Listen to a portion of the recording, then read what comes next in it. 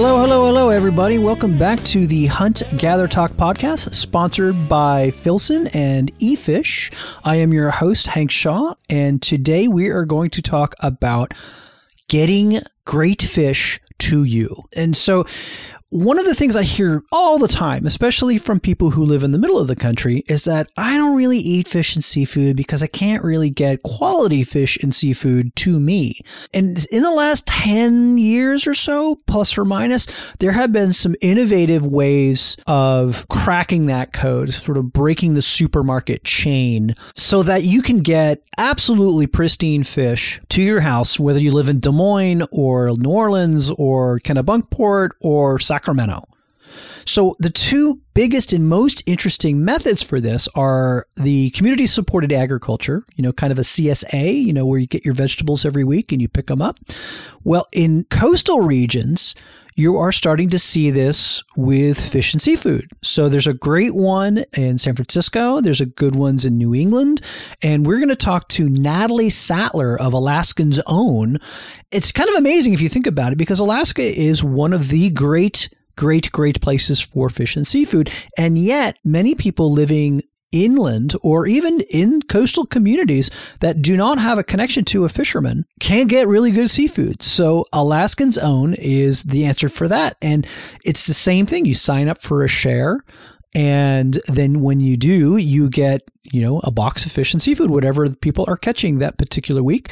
And when they're not catching things, they have frozen fish and seafood so that you are supplied throughout the year. And this is a model that exists all over the country, in the Gulf, in the Atlantic states, in the Pacific, and even in some places in the Midwest where there's a Great Lakes fishery. The other method, and this is a method that works anywhere in the United States, is the fisherman to table kind of shipper guys. And there's lots of them. And many are based in Alaska, just like Alaskans Own. But it happens to be one of the sponsors of this show, which is eFish. And what they do is they're essentially a broker that works directly with fishermen of all varieties, all over the United States. And they feature, well, you name it. I have had everything from whelks to monkfish to swordfish. So not just super glamorous species, but often bycatch. And this is a great way for a consumer to actually help maintain sustainable fisheries by working with these products. And now I'm not going to tell you that a product or service like eFish is inexpensive, but what it is an opportunity to A, help American fishermen, and at B, you get it directly from them, and C, the quality is second to none. So this is a service that you might want to be interested in for some kind of a special dinner, a date, a holiday, that sort of thing.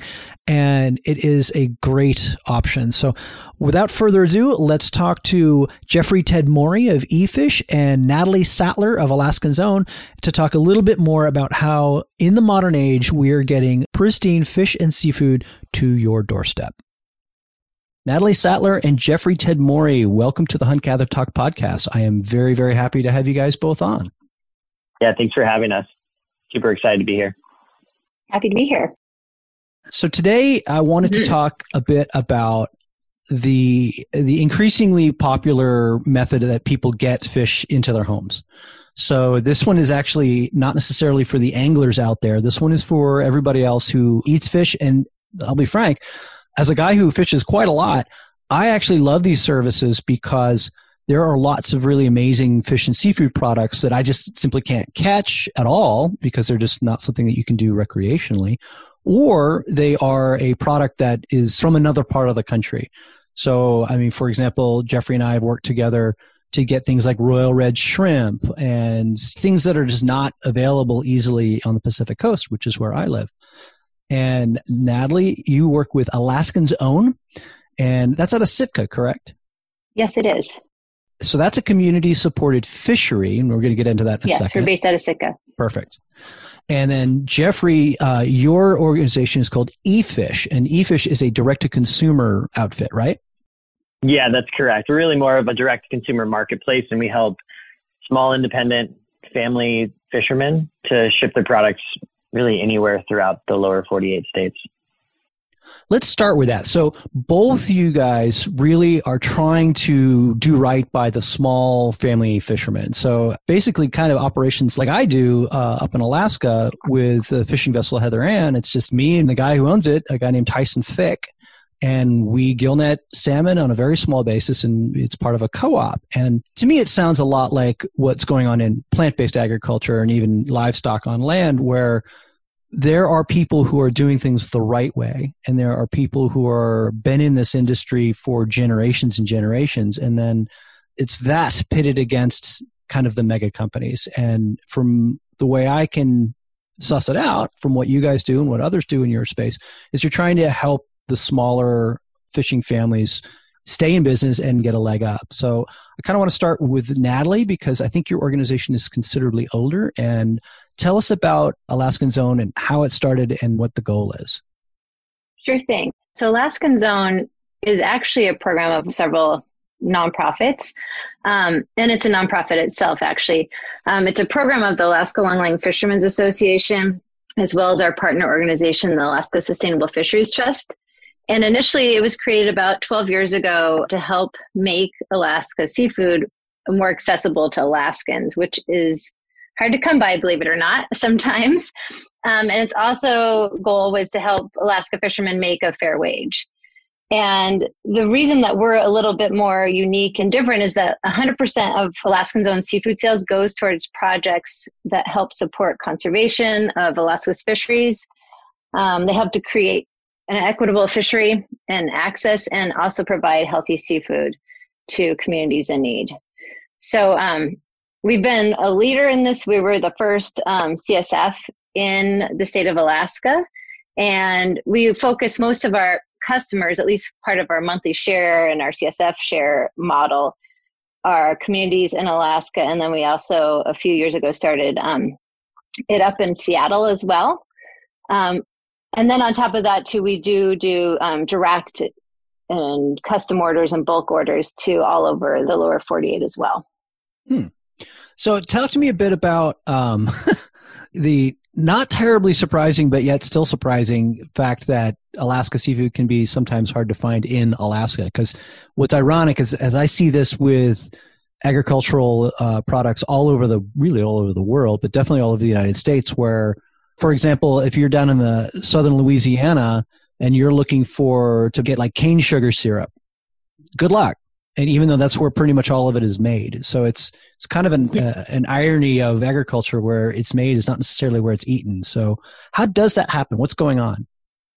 Well, it's quite interesting. I mean, I live in Sitka, which is a small, community in Southeast Alaska. And if you don't have a boat, you're kind of out of luck. I mean, you can obviously go to the local market, and there are processors you can buy fish from, but it's just harder to access. And we don't have it necessarily, at least here in many Southeast communities, you can't just go down to the dock and purchase from the dock. And so we kind of saw that as a need and wanted to be able to provide, fresh Alaskan seafood and to, consumers. And it's seasonal seafood. And we provide, like I said, monthly shares to our customers based on what's coming in at the time. And then we did sort of extend to the larger model where, we have larger seafood orders that we can ship anywhere.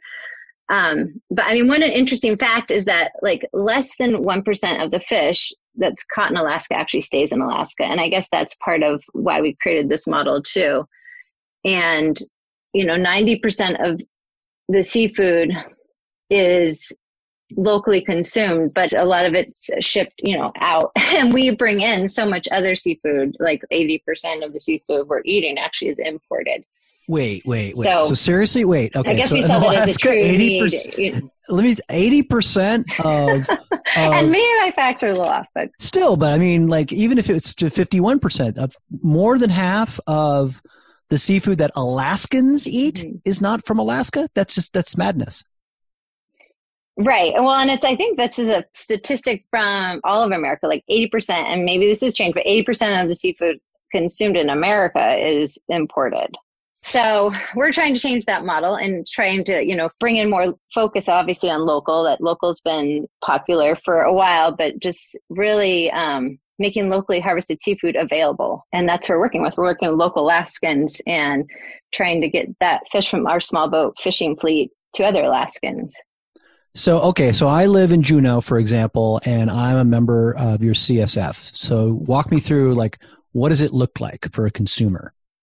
Well, we start sort of pushing it out, advertising our shares, early part of the year. And we're signing people up, preseason sales, which helps us to sort of fund our program throughout the season. And then we start our share distribution in May, and then our customers have the choice. And this year actually started something, we have other shares available, but in the past we've just done like a seafood variety, so a mix of whatever. This year we're offering like a seafood variety, a whitefish share, and a salmon lover share. So if you don't really love salmon, then you don't have to get it in your share. But starting in May, our customers can receive 5 or 10 pounds of seafood a month, and they can sign up for a 4-month, a 6-month, or an 8-month share. And we have community coordinators in our 5 communities of Sitka, Juneau, Anchorage, Fairbanks, and Anchorage, and then, like I said, Seattle. And usually, they're all frozen, frozen portioned, or between a half pound and a pound. And we just try to mix it up and kind of give people a variety of seafood each month. Right now, we're of course waiting with bated breath to see what the king salmon returns were. I mean, it closed last night here in Southeast Alaska, so we're waiting to see, okay, what's going to happen? How much are we going to have available? What are the prices? All of that. And our consumers are waiting as well. We have a lot of pre-orders. So that's kind of, our typical model for the shares and the way we've been doing it for, like I said, 12 years. So it's basically like a CSA. In other words, you go to a spot every month and you pick up your box, right? Yes. Yeah. We don't home deliver just because we have quite a few customers in each community. I actually helped with the Juneau distribution last week, and yeah, it's a lot of fun to make those connections, meet people, see them face to face. We also have the option, we have something called add-ons. So if someone, in addition to their 5-pound share per month wants to get extra halibut or whatever we happen to have in stock, they can get that as well. Yeah. And then we also, we use that opportunity to really educate our consumers and customers about what's happening in small scale fisheries, what sort of work that our organizations are involved in, and how they can be a part of that as well. So Jeff, eFish is fairly new, but it follows a similar model in the sense that the goal is to get what small fishing families and small boats produce directly to a consumer. So tell me a little bit about your background, and then why jump into this market? You're in a fairly crowded market in terms of there's a fair bit of competition for this particular market. And tell me, why does eFish exist? How did it start? And what sets you apart from some of the other companies? Yeah. So for me, I jumped into this industry more from the recreational fishing side of things. To be honest, I grew up hating seafood. I didn't like eating seafood, but I loved going fishing. I loved catching fish. And I remember my parents sat me down one day and they told me, hey, if you're going to go out fishing in Baja and catching beautiful yellowfin tuna and wahoo and dorado, you're going to have to start eating it. We can't just keep giving this away to family members.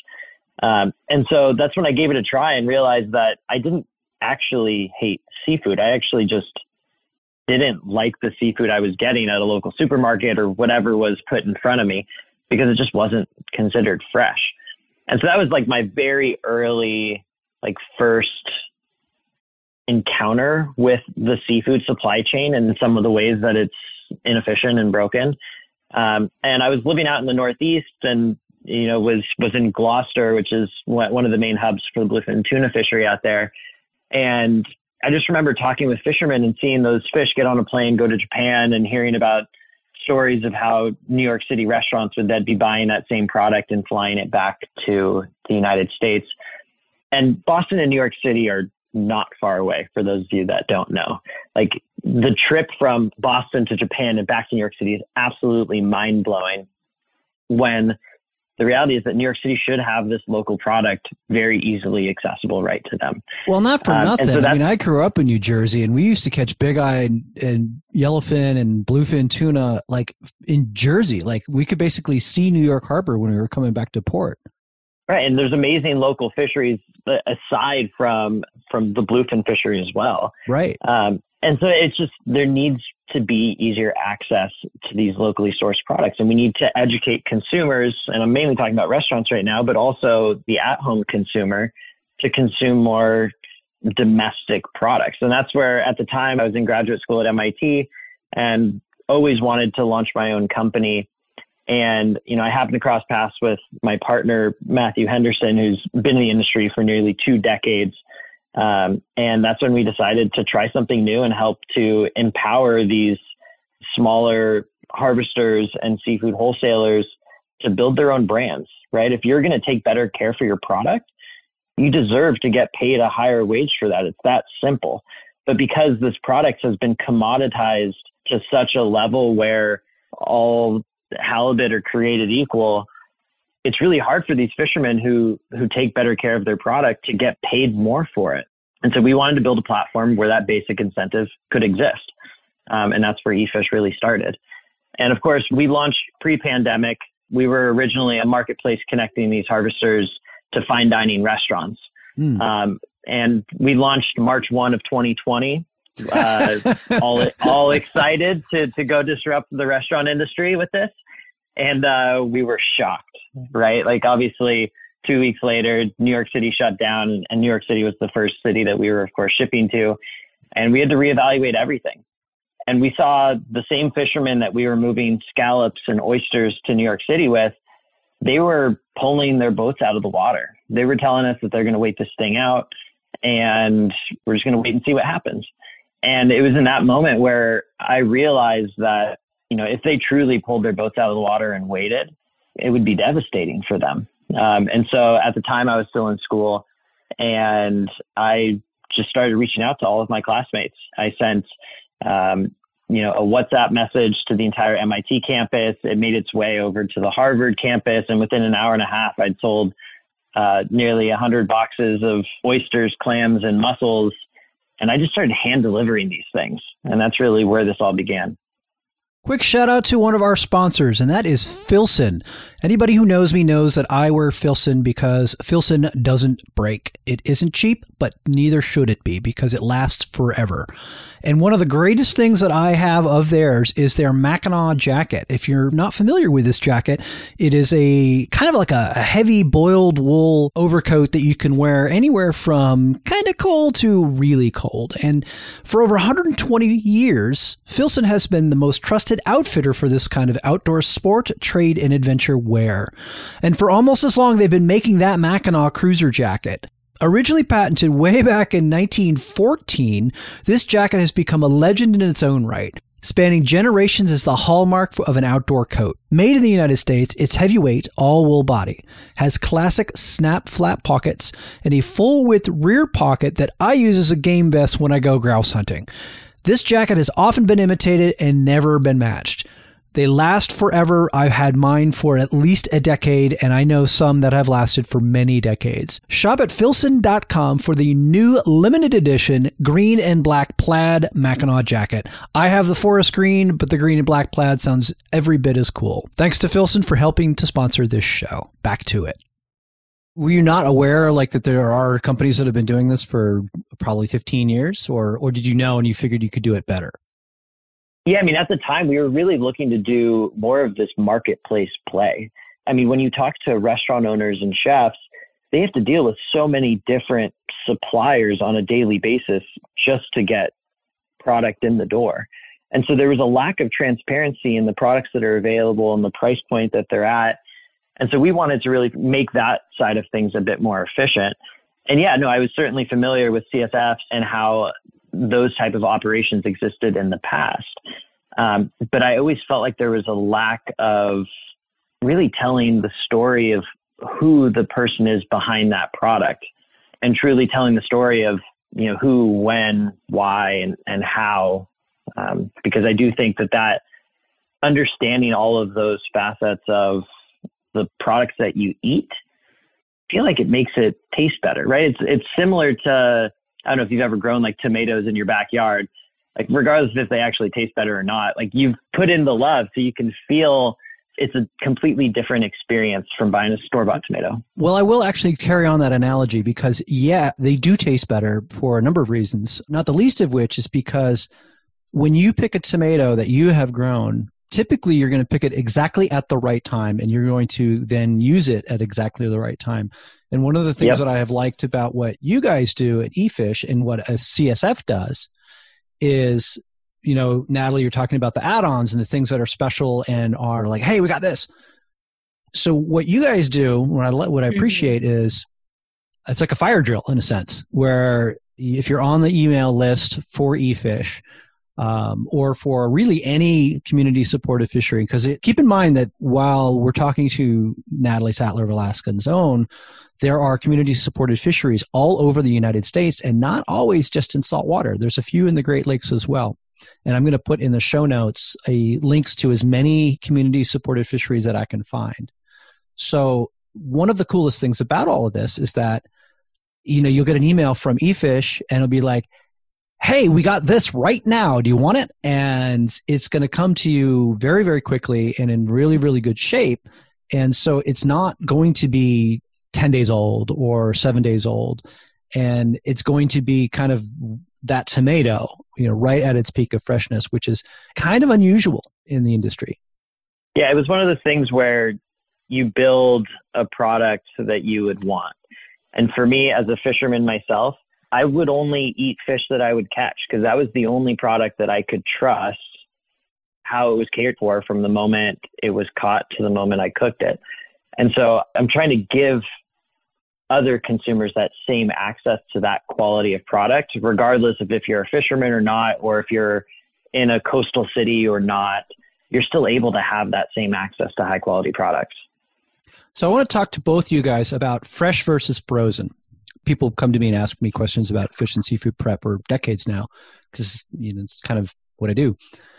I have found, and I think you guys are going to agree, is that both are fine depending on what you're dealing with. So walk me through all of the frozen fish that you guys are dealing with. So imagine, you know, somebody has just caught some Pacific halibut or salmon and they've come back to the dock, and then how does it get into the state that it is going to be when your customers pick it up? Okay, I'll do my best, but I am not in the processing plant myself. But we work with, you know, a lot of local small processors in Sitka, and one of them is a cooperative, the Seafood Producers Cooperative. And sometimes we actually do buy directly from boats themselves, like FAS boats, etc. But you know, they offload obviously, and I guess I would say that most of the fish that we purchase comes like from the boats that are not frozen at sea. So not the FAS boats that are just iced. And so they're offloaded. And this is the part where it might be a little fuzzy for me, but you know, they're in the processing plant and getting portioned and filleted and all of that, and cut depending on the size of the fish and also the species. And vacuum packed. We vacuum pack all of our fish, and then it's like frozen. And this is prior to me, but we did a big project a couple years ago called Frozen is Fresh.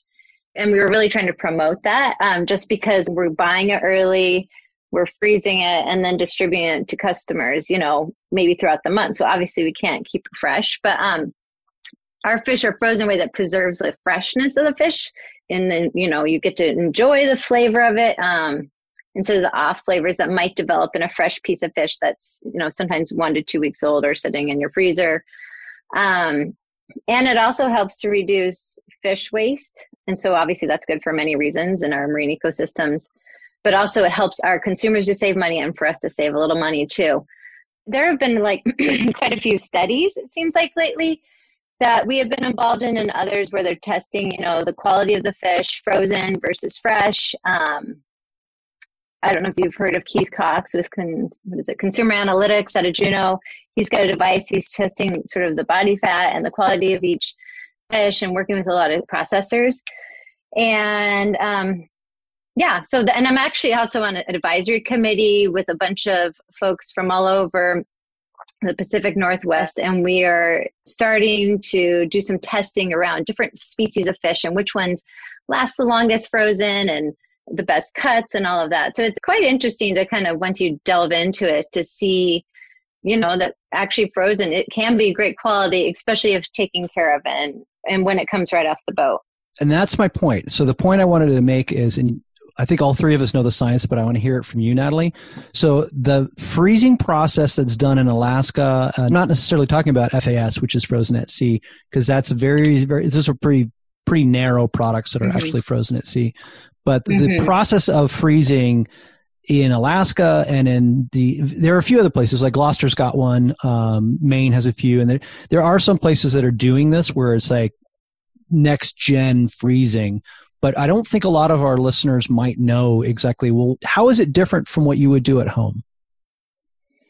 Well, from my understanding, when they're taken off and obviously filleted and cut and all of that, they are flash frozen or blast frozen. And the frozen seafood is like rapidly cooling it so that these icicles form, and they're so small that they don't rupture the cell membrane. And they're freezing the fish at minus 20 core temperature, which is proven to freeze the bacterial degradation process. And it's more efficient. And so then, this frozen fish can be shipped on a barge or truck or flown, etc. And it makes it more efficient. It can last longer in those type of transportation methods. And, we don't have to sell it like that day. So I think a big reason why we were trying to promote frozen as fresh was just to decrease the waste fish and, just making it less vulnerable to the whims of the supply chain, wherever it may be going. Exactly. I mean, this is what I talk to about with consumers, where let's see what else. The blast chilled fish. So it's blast chilled fish is either somewhere between 20 below zero and 40 below zero. And there are blast chillers that are even colder than that. So the general science is this: the colder you freeze and the quicker you freeze something, the smaller those ice crystals that form inside the cell walls, and the less moisture loss you're going to get when the thing thaws out. So everybody out there who's ever thawed anything, you're going to notice that the blood is what everybody calls it with meat. And you'll see this fluid that comes out with fish.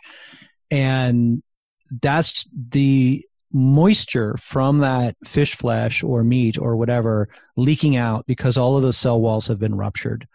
And the hugest difference, and Natalie, you mentioned the bacterial issue, and that's very true, because if there were bacteria or a parasite or anything in fish flesh, typical home freezers are only semi-okay at killing that, because a lot of home freezers don't go below zero.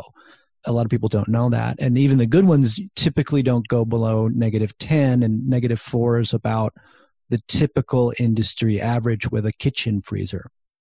Chest freezers get to -10 or below, but nothing is like these blast chillers.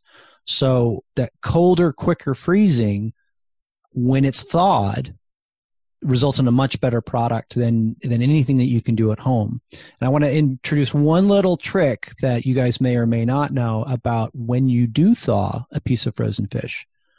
You take it out of the plastic. If it's vac sealed or if it's not vac sealed, it doesn't matter. You take it out of its packaging that it was in the freezer.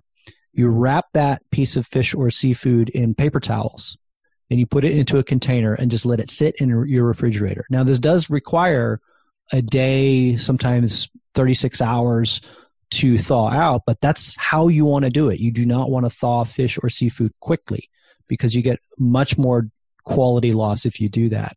But by wrapping it in the paper towels, when those paper towels get damp, you then change the paper towels. And so any fluid loss that you're getting from those ruptured cell walls will be absorbed by the paper towels.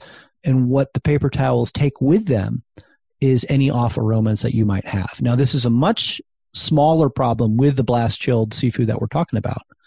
But with home frozen stuff, so if, for example, you bought something from eFish, but you couldn't eat it all and you wanted to freeze it, and you have to freeze it in your own freezer, vacuum seal it. And this is true with any angler as well. Vacuum seal it, vacuum seal it, vacuum seal it. I can't stress that enough. And no vacuum seal company is paying me to say that. And then when you thaw it, do this paper towel trick, and it eliminates virtually all aroma, which is kind of a miraculous thing. Yeah, I mean, when I have a fresh piece of fish as well, I like to do that too. Like when I get a fresh piece of yellowfin or big eye, like I wrap it in paper towel, and the colors that come out of it after that process is I do that with every piece of fish now. Yeah, I think a lot of people are becoming more aware that it's counterintuitive, but fish and water don't mix. You want to use as little water as possible when you're processing fish. Now, if you use saltwater to saltwater fish, that's fine, and freshwater to freshwater fish, that's fine, and saltwater to freshwater fish, that's fine. But you want to keep your fish dry is, I guess, the point. And, wiping them down and using a little bit of water here and there to clean up blood spots and whatever. But yeah, dry. And it's funny because a generation ago when I was young, everyone's like, oh, just soak it in water or soak it in salt water or freeze it in blocks of water. That was always a good one. Like, you guys ever remember get old milk cartons and freeze your fish in the milk carton completely surrounded by water? Have you ever seen that one? I have not. That sounds crazy though. I'm not sure. It's no, I don't think so. Yeah. It's a freshwater deal that you see a lot in the Midwest, and it's old timer. Like, almost nobody does it because who needs a milk carton sized block of ice with fish inside it in your freezer? So I want to talk. I know, right? So I want to talk about one thing that is kind of cool that both of you have the ability to do. Put your consumers, put your CSF customers or your online customers, both in restaurants and the regular community, you can put them in front of fish that they may not be aware of. And one of the flags that I fly high is to love the unloved. And that is to feature fish that you may not have heard of, or animals that you may not have heard of, or plants that you may not have heard of. And I have been Mr. Bycatch and Mr. Bait Eater for pretty much my entire life. And I love the idea of, I noticed this specifically with eFish where, hey, we've got random small fish. Hey, we've got weirdo bycatch, and here's what you do with it. And I'm fascinated by it, but I want to hear from you, Jeffrey. How's that been received? It's pretty amazing what happens when you give consumers that option. I mean, I feel like most consumers have grown accustomed to like the core staple seafood items because that's what's in front of them. But we have a large population here in the United States that, maybe they moved here from Europe, or maybe they're from South America, or maybe they've grown up in island nation that's more accustomed to eating smaller fish.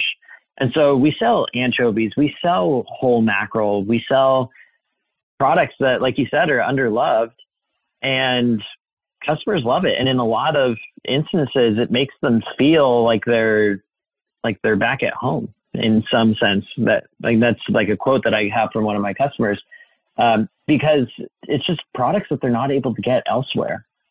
And there's a major education gap in helping our customers along the way and what we call along the seafood journey. But we feel like there's such a major opportunity to help customers along the way to learn what to do with each of these products and to diversify the species that they're eating. Because the more that we can reduce pressure on some of these main species of seafood, the better. Because at the end of the day, if everybody only wants to eat salmon, then we've got an issue on the salmon side of things. And so if we can start to support some of these underloved species, then I think it's better all around for the environment. Natalie, how do you guys fit in on that? Do you guys offer some of the less famous things other than, so, you got your triplet of salmon, and as we all know, there's 5 species of Alaska salmon, but typically most places will do sockeye, kings, and cohos. Obviously Pacific halibut. And what else? What are your other offerings? And do you have some of the more offbeat stuff that you offer that you have found that your customers really like?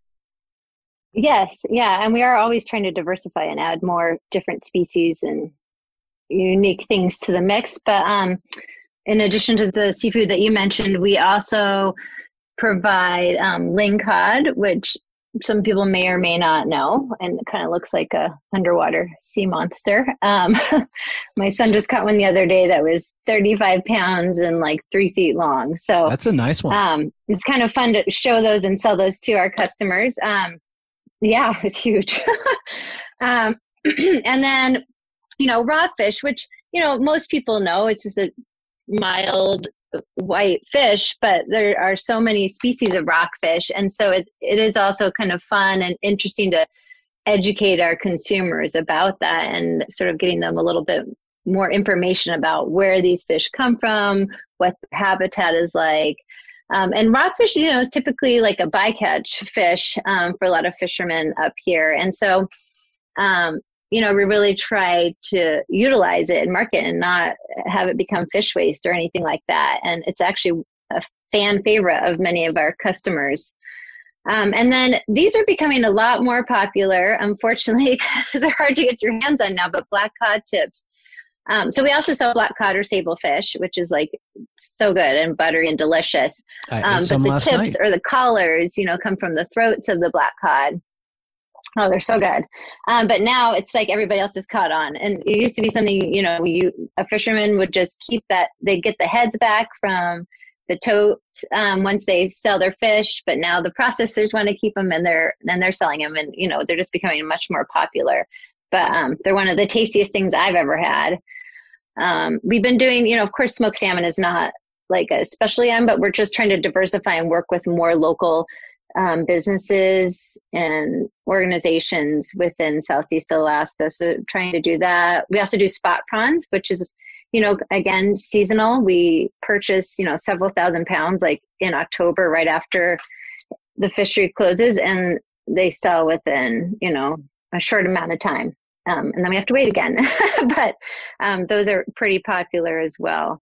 So, quite a variety. And again, it's somewhat seasonal. So depending on what's coming in at that time, and, what we have sort of in season or in stock from the previous year.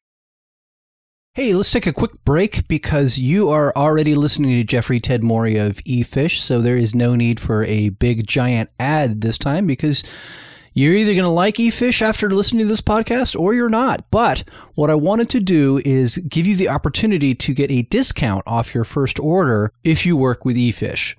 So the trick is to go to efish.com, that is e-fish.com, and you will get $15 off your first order if you use the checkout code HuntGatherTalk. And that's HuntGatherTalk, all one word, is the checkout code to get $15 off your first order with eFish. And again, that is e-fish.com. I think Alaskans understand seasonality with fish and seafood a bit more than probably anybody else. I mean, there could be some smaller communities elsewhere in the United States that are, certainly coastal communities will say, oh, it's snapper season, or oh, it's time for royal reds, or oh, whatever.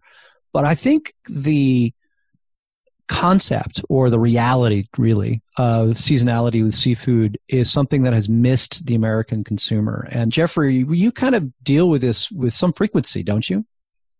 Yeah, on a daily basis. Our website, if you look at it today, it's going to look very different than it does tomorrow. And that's because we're constantly working with fishermen to see what they're catching on that given day and helping them move it as fast as possible. And that comes back to the whole consumer education piece, where we're trying to help our customers better understand that, okay, spot prawn season's ending in a month or two. Buy some now, support that fisherman today before they're gone, because I assure you, you're going to miss them until they open back up again 6 months from now. And so, at the end of the day, what's the beauty of this country and the business that we're in, where we're able to work with fishermen throughout the entire country, is that when one season closes, another one opens. And, it's not a matter of focusing your diet around one species. It's a matter of, have seafood as a main staple in your weekly diet and fill it with whatever's in season. So a piece to that is seafood in your weekly diet. And a lot of health officials were like, yes, we should eat more seafood and that should be part of our daily diet and da-da-da. The fact is, unless you're an angler, let's face it, seafood is not as cheap as, say, chicken or pork or farmed salmon. A CSF and a service like eFish or others, they're not cheap. So I guess if you're out there listening, basically, how do you convince somebody that, oh, I should get something through eFish or through a CSF rather than, Southeast Asian shrimp that are $5 a pound or swai or something like that. And it's a bit like the elephant in the room where it's like, yes, we talk about all the stuff. Yes, it's amazing. And yes, it's all of the good things, but it's not cheap. So how do you sell that to a consumer? Let's start with Natalie. Well, I guess we try to emphasize that you're paying for high value and quality. And we try to make it, somewhat approachable and reachable for our consumers. Our prices are pretty good compared to many CSFs. And I guess the fact that we are doing frozen, that helps cut down a bit on our costs too. And we're like sending our bulk orders to these communities once a month, which helps, save on the shipping as well. I mean, we try to make it as accessible to our consumers as possible. That is also why we do like a high value and a low value fish each month. It helps us keep the cost down, but it also helps it like be approachable for our consumers. We try to really just like maintain, sort of our prices don't go up a whole lot. But we do have to kind of pay attention, of course, to what's going on at the docks and pricing it appropriately. But we try to stay competitive, of course, with what the local supermarkets are selling it for as well. But I think we just try a bunch of different things to try and make it work for everybody. And then, like I said before, all of our profits go back into our programs to sort of support sustainable fisheries and our seafood donation program. So we're not in it to like make a profit just to bring home. We're in it to like try to keep these other programs going. So in some ways, you could kind of describe any community-supported fishery as a little bit like the NPR of fish and seafood sales. Yeah, I get that. Mm-hmm. So Jeff, I think one of the things that Mark's, tell me I'm wrong, but I get the sense that you're selling to a consumer who cares more about quality than they care about price point.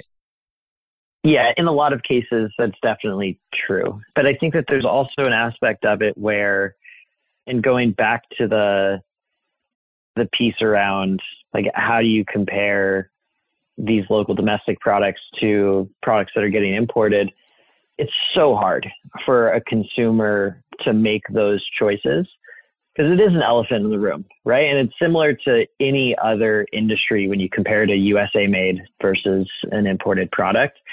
You really have to turn a blind eye when you're buying products that are getting imported. There is a lot of controversy around fisheries from abroad, both from a social labor perspective to environmental issues with regard to overfishing and regulations, to where it becomes really hard to look at those low price points as being reality. And, that's easy for me to say on my soapbox of privilege or whatever it might be, to be able to have that choice. But at the end of the day, I think that customers should always question when they see, products in a fish market for $3.99 a pound that, traveled, halfway across the world to get there.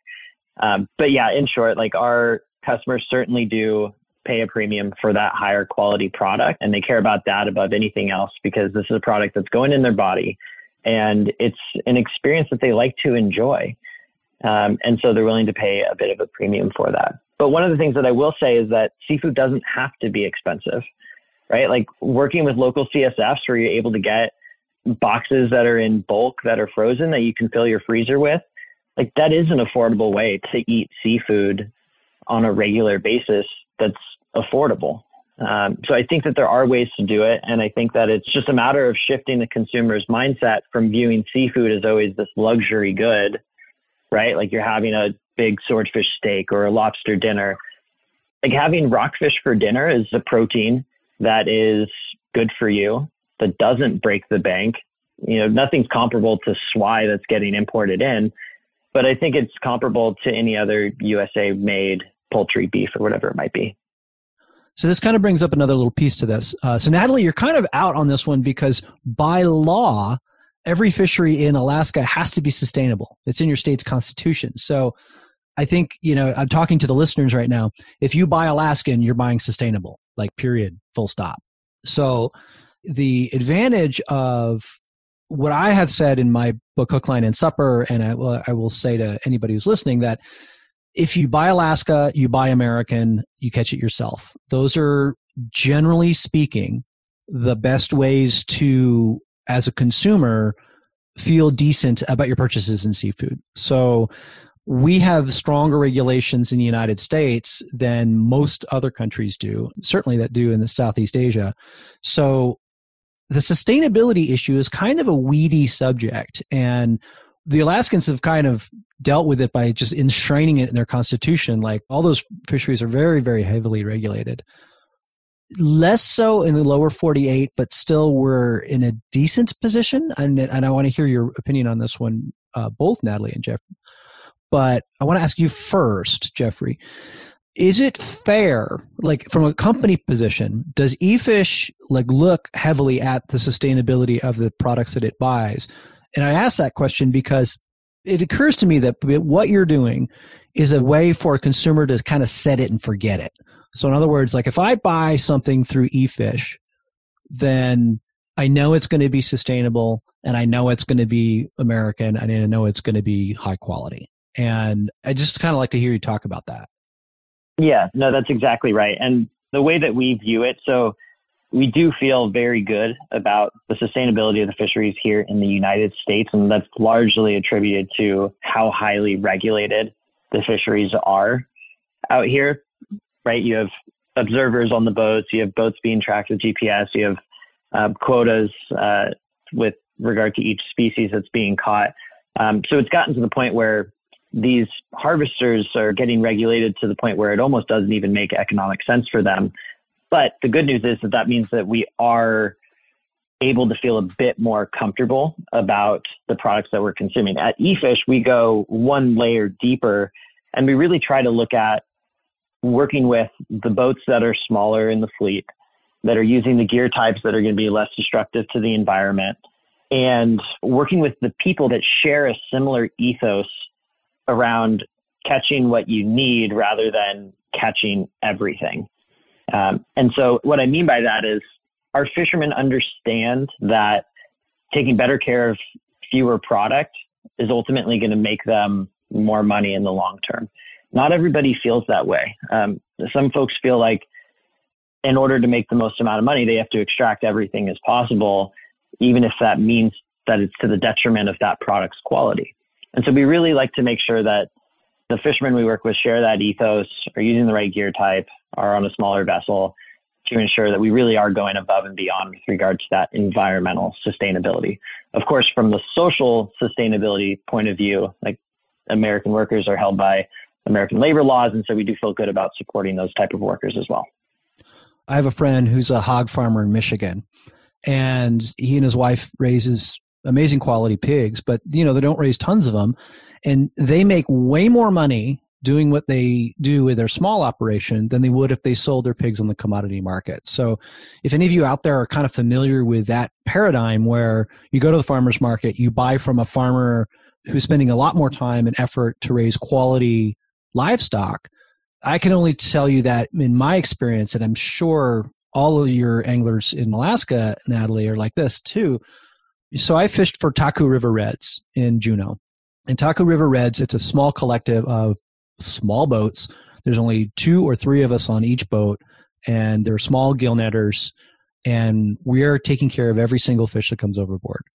Now, what we do with that particular fishery is we troll dress, which is to say we bleed head and gut and remove the kidney. Lots of places in Alaska do that, but what we do that is a bit above and beyond, only a few fisheries do this, is we pressure bleed all our salmon.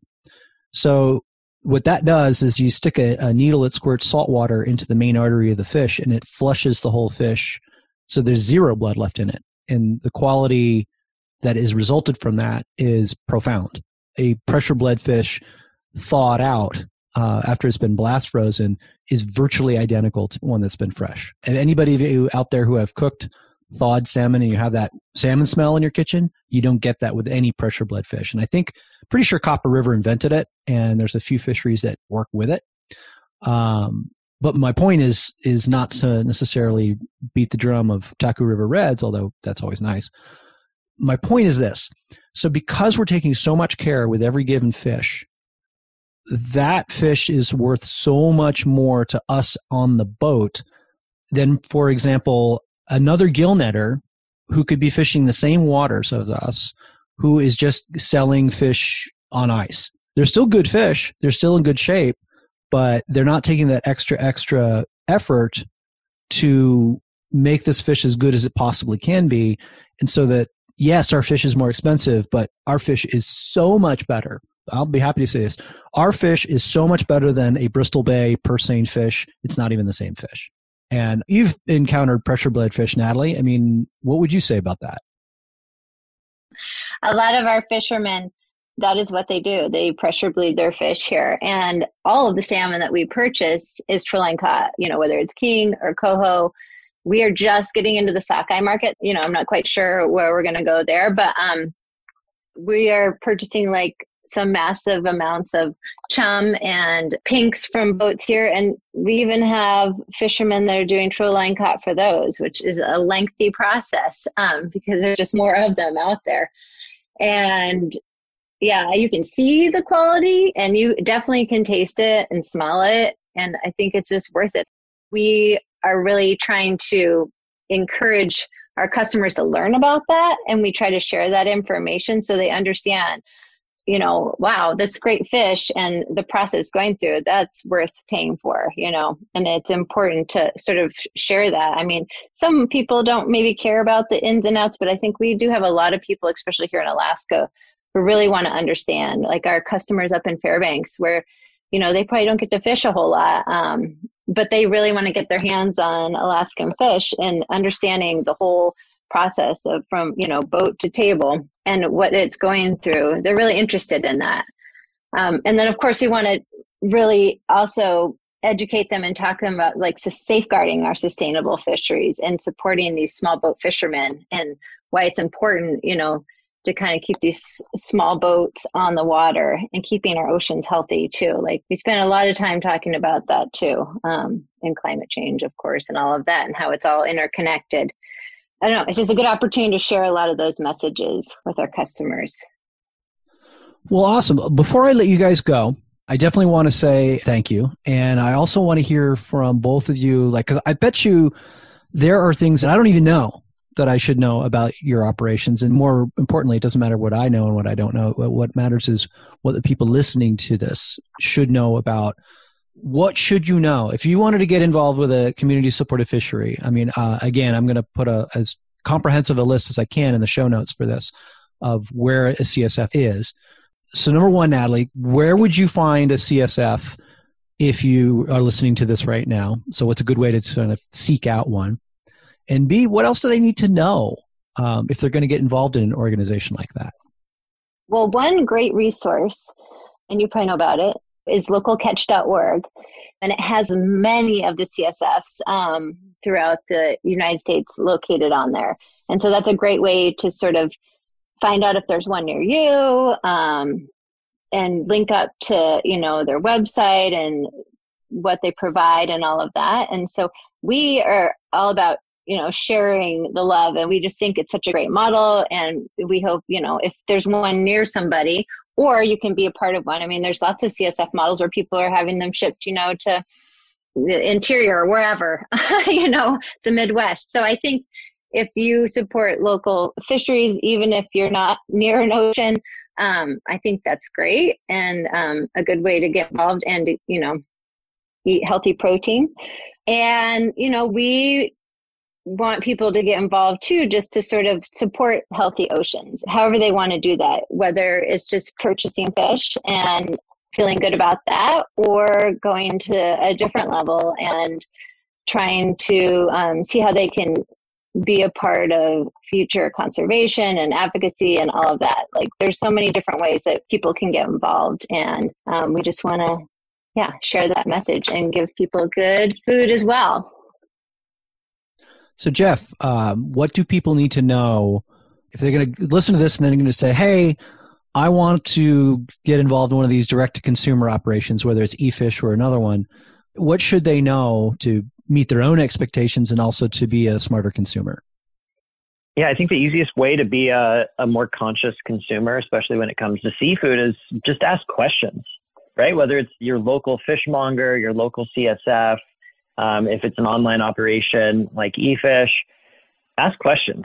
Reach out to the customer support line. See how they respond to your questions. Because I tell you, one of the best ways that I personally learn about the people I'm buying seafood from is just by asking questions and by gauging how they answer them, what answers they have, what answers they don't have. Because I really do believe that the folks that don't have answers to a lot of these questions, whether it's around where it was caught, how long ago it was caught, was it caught and processed in the USA? Like, if you don't have the answers to these questions in one way or another, then it's possible that that's not really a part of how they're sourcing their products. And so I'm not here to bang the drum and tell you to come buy fish at eFish, but pressure test us. Ask us questions about the products that we sell, because that's why we're in business. We're in business to empower the fishermen that we work with, to pay them a higher wage for their higher quality products, and to educate consumers so you actually know what you're eating. Because at the end of the day, I think that's what we all deserve. Well, this has been great, guys. I really appreciate you guys coming on the Hunt Gather Talk podcast, and I will put all of the links and all of the. I end up going through the transcript of this and making sure that everybody listening to this can get on the show notes and get all of the information that you guys are putting out. I know it can be a little bit like drinking from a fire hose, but it is what it is. So thank you guys for coming on. And I look forward to being in Alaska and getting some more weird and unusual stuff from eFish. So thanks, guys. Awesome. Thanks so much. Hank. Thanks, as always, for spending some of your day with me. I am your host, Hank Shaw, and this is the podcast Hunt Gather Talk, sponsored by eFish and Filson. Hopefully you enjoyed it and maybe considering looking into some of these options for your own fish and seafood needs. As always, you can find me on Instagram at HuntGatherCook. I am quite active there. And the core of what I do is my website, which is Hunter Angler Gardener Cook. That is easily reached by huntgathercook.com. And there you will find literally thousands of recipes and techniques and tutorials on how to work with wild foods, ranging from venison to wild fish to seafood to small game to ducks to wild edible plants and mushrooms. It is the core of what I do and has been all the way back to 2007. So I hope you spend some time on the website and I hope you enjoy it. And if you do, please drop me a note in some of the comment sections and I will respond. So until next time, I am Hank Shaw. I am really glad that you have spent some time with us. And please, if you are so inclined, subscribe to this podcast in whatever format that suits you. And maybe if you like, give us a review. So talk to you soon. Good luck out in the wild. Eat well and have fun.